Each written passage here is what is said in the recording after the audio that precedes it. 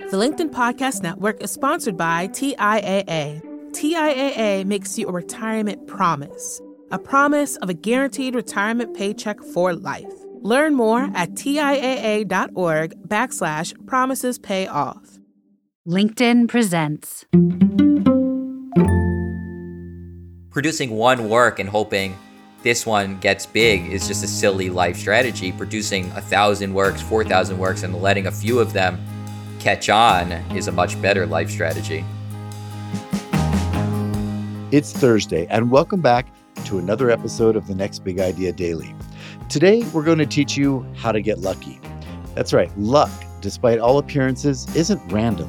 It's something you can cultivate. It's something you can hack if you know the right strategies, and you should, because in many areas of life, most of them really, luck plays an important role in success. My guest, Seth Stephens-Davidowitz, is a data scientist who went deep on the question of luck. And he did it by studying one career path in which the role of luck is disproportionately large, and that's the career of the creative artist. And whether or not you make your living as a musician or a painter, there's a lot you can learn from those who do. There's no question about it, a lot of luck in life. But data suggests success depends less on getting unusually lucky and more on doing the good things with the luck you can expect. One way to hack luck in your favor is to increase your luck surface area. Travel widely to let luck find you. Studies of painters have found the biggest predictor of painter success is presenting to a wide range of galleries. This allows them to stumble on a big break. Painters who don't succeed, in contrast, tend to present their work at the same place over and over again. Not a good idea. Another way to hack luck in your favor is to put more work in the world. Studies of artists have found that one of the biggest predictors of success is releasing more work. More quantity allows more chances for the world to give you a lucky break. One way to get luckier is to be willing to get rejected more. You may wonder, as I sometimes do, as I'm walking down the street, how some people date people so far outside their proverbial league. Frequently, the data suggests these people just asked more people out and were rejected more often. Eventually, they got their lucky yes. The more shots you take, the more chances to get lucky. It turns out that there are ways to increase your luck.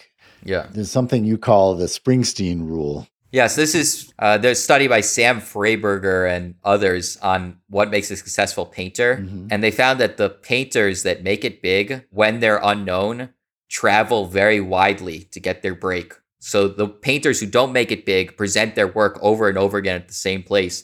Painters who make it big travel widely, many different galleries until they stumble on a big break. Mm-hmm. And I call it the Springsteen rule because there's a story of Bruce Springsteen and how much he traveled searching for his break. Initially, he was an unknown artist in Asbury Park in the Jersey Shore, and he realized nobody's going to find me if I just keep playing in this bar. I got to travel. And then he started just driving everywhere until he got his big breaks. So that's kind of one way that you can increase your luck, is just being out and about instead of confined to the same place you haven't gotten your break yet. Yeah, I mean, it makes sense that you just expose yourself to that many more people. In the case of an artist or a musician, that many more local papers that might write something about you. You just increase your exposure. Yeah, it's increasing your luck surface area, basically. Increasing the amount of area you can potentially get lucky to meet the connection. It will transform your life.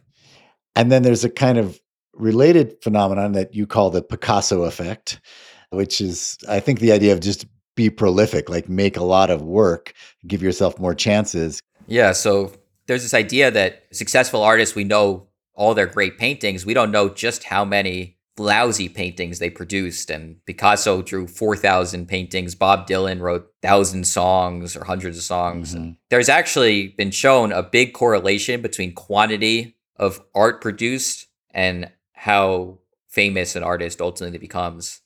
And I think part of this is because there's so much luck in how a particular piece of art is received that you just have more lottery tickets than everyone else. Producing one work and hoping this one gets big is just a silly life strategy. Producing 1,000 works, 4,000 works, and letting a few of them catch on is a much better life strategy. Yeah, and I think this goes against at least what some of us think of when we think of great artists, that they've slaved over this piece and they're very precious about this masterpiece that they've crafted.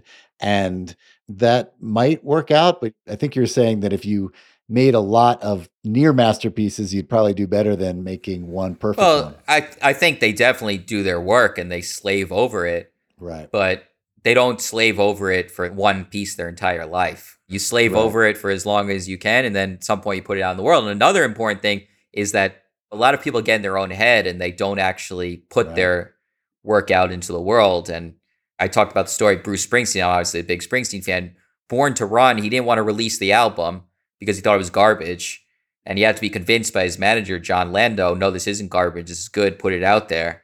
And a lot of artists don't do that. They convince themselves that, they've produced crap and they don't allow the world to give them their lucky breaks.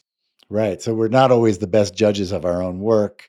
And if we take too long trying to make something that we think is perfect by our standards, we might be missing the opportunity to just get more work out there. For sure. Outside of the world of art and music, how can we use this principle? I think you say that there's a lesson to be learned about dating. So I talk about, how hotter people do better in dating. When they rank people, they ask people to rank their conventional attractiveness 1 to 10. 10's going to get a lot more messages. There was a part of that study where they asked what happens when a 1 asks out of 10. I'm thinking like 1 in a million, 1 in a billion. Is that even possible? Like one's not hearing back from a 10. Mm-hmm. It turns out you look at the data, a male 1 reaching out to a female 10, 14% chance. Female 1 reaching out to a male 10, 34% chance. Pretty good. Not bad at all. That's not bad. Yeah. Now, what does that mean? Let's say you have a 14% chance of hearing back on, you reach out to 110. Mm-hmm. You have a 14% chance. What happens if you reach out to 30? What's the odds one of them will respond? You do the math, it's more than 98%. Oh, really? So flooding the market with your requests is basically a massively underrated life strategy, which people don't want to do because they don't want to face the rejection. Mm-hmm. So I think in dating, asking lots of people out is massively underrated. Okay, so in dating and in your career, travel widely and take a lot of swings. You might not become the next Springsteen or Picasso, but you might. And whatever field you're in, you're sure to increase your luck surface area. Come back tomorrow when Seth will wrap up our series of conversations with his data-driven to-do list for maximal happiness. You may or may not be surprised to hear it involves having sex on the beach. Join me tomorrow to hear all the juicy details. I'm Michael Kovner. See you then.